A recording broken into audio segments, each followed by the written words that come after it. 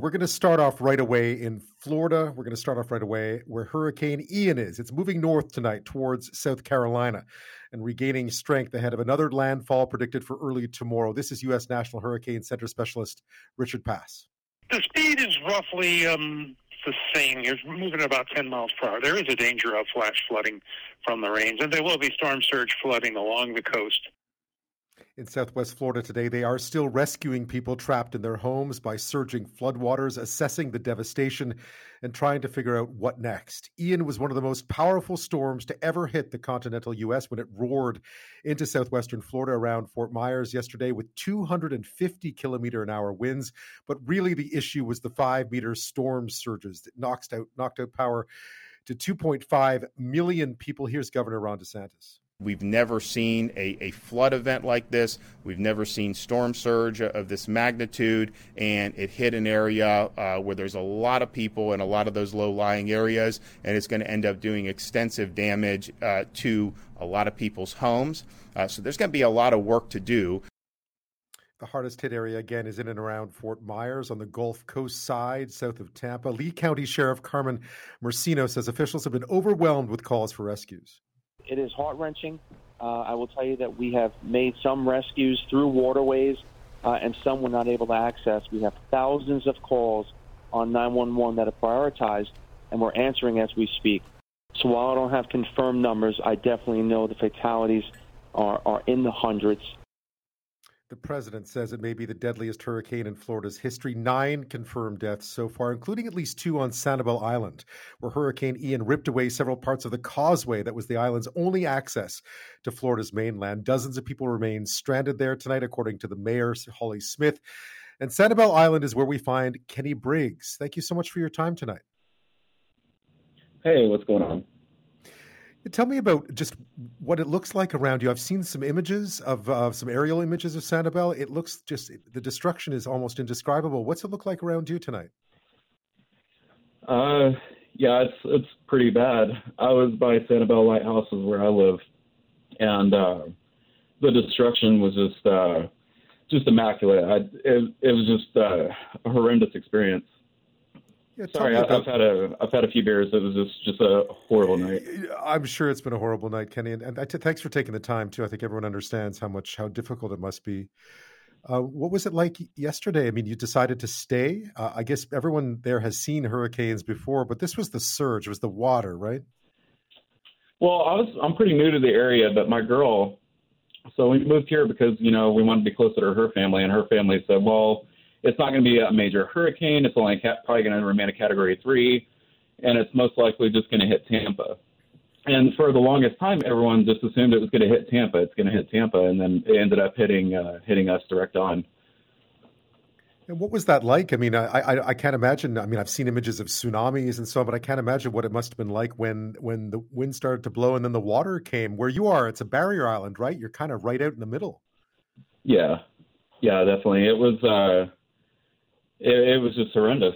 We were both downstairs, and it was just my girl and I, and we were just downstairs. The power was out, and then water started rushing through the wall, and we started going upstairs, and oh my God, it was just, and it started climbing up the stairs, and the surge was so bad. I've never seen anything like it, and fortunately, it just kind of stopped at the stairway.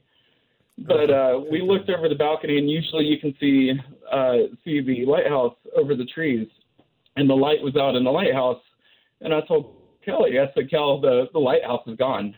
The lighthouse is destroyed, which fortunately is still standing. Just the light is out, but it was really bad. And then we came out today, and my van was it was flipped over against the trees. I'm a plumber. It was flipped up against the trees, and we were talking with the neighbors, and they told me that there was a girl that got crushed under her house and that she didn't make it. And it was just definitely, it was my first and last time riding out a hurricane. Yeah. I'm glad to hear you're okay though, right? You and your girl, you're okay. Everything's all right. You're home, you're safe. Yeah, we're okay. What will you do now? I mean, I gather that people are pretty much stranded on Sanibel at this point. Are you waiting for someone to come get you, or what's been happening this evening? They've had Well, I've had boats here and helicopters. That was the first thing we heard this morning was just the helicopters and the boats, and the road is coming into the island is completely destroyed. It's just absolutely, you just cannot even pass over it. So everything's been through boats. Right now, we decided to stay just because, like, we remember what happened during Katrina, like when they had everyone go to the stadium. So Right. I was kind of worried about us going to that. Plus, I've always been a prepper, so we have plenty of food and clean water and everything. We still can't use the plumbing and the power still out. Right. So you're just gonna wait it out for a while.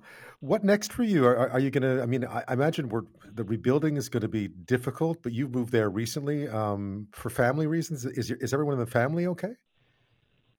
Yeah, everyone in her family is okay. So, Good. I mean, there's just really nothing to do but wait. I work over at Davis Plumbing, so we're just gonna, I'm just gonna go and help out the community, do whatever I can, So hopefully we can get things going again, and you know.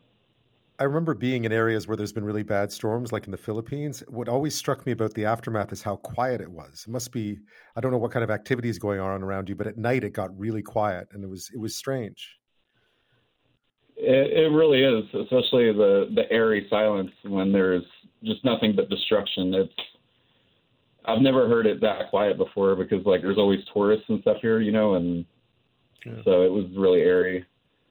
And the winds were so strong. Like I've never seen winds that strong before. Like, growing up as a kid, we had tornado warnings and stuff like that. So I was used to like strong winds, but this was just something else. And then when the glass broke upstairs, it just definitely was something else. It was traumatizing. Well, Kenny, I wish you the very best. I know it's going to be a rough few days, and just thinking about what you've seen too, like it just settles in after a while, right? Like it takes a while just once the adrenaline's gone, you start to realize what you've been through, and it's terrifying. Like it's terrifying to think back about what it is that you just did and lived through. For sure. Yeah. I mean, from what I've heard, though, like from talking to neighbors, they said that, they felt like the impact would be a lot worse than what we made off as. So we're Right. really grateful God is good and takes care of us. So. Well, I really appreciate you taking the time tonight. Stay safe. Best of luck to you and your girlfriend. I hope everything recovers, rebuilds, and in the meantime, yeah, just be safe. All right. You too. Thank you.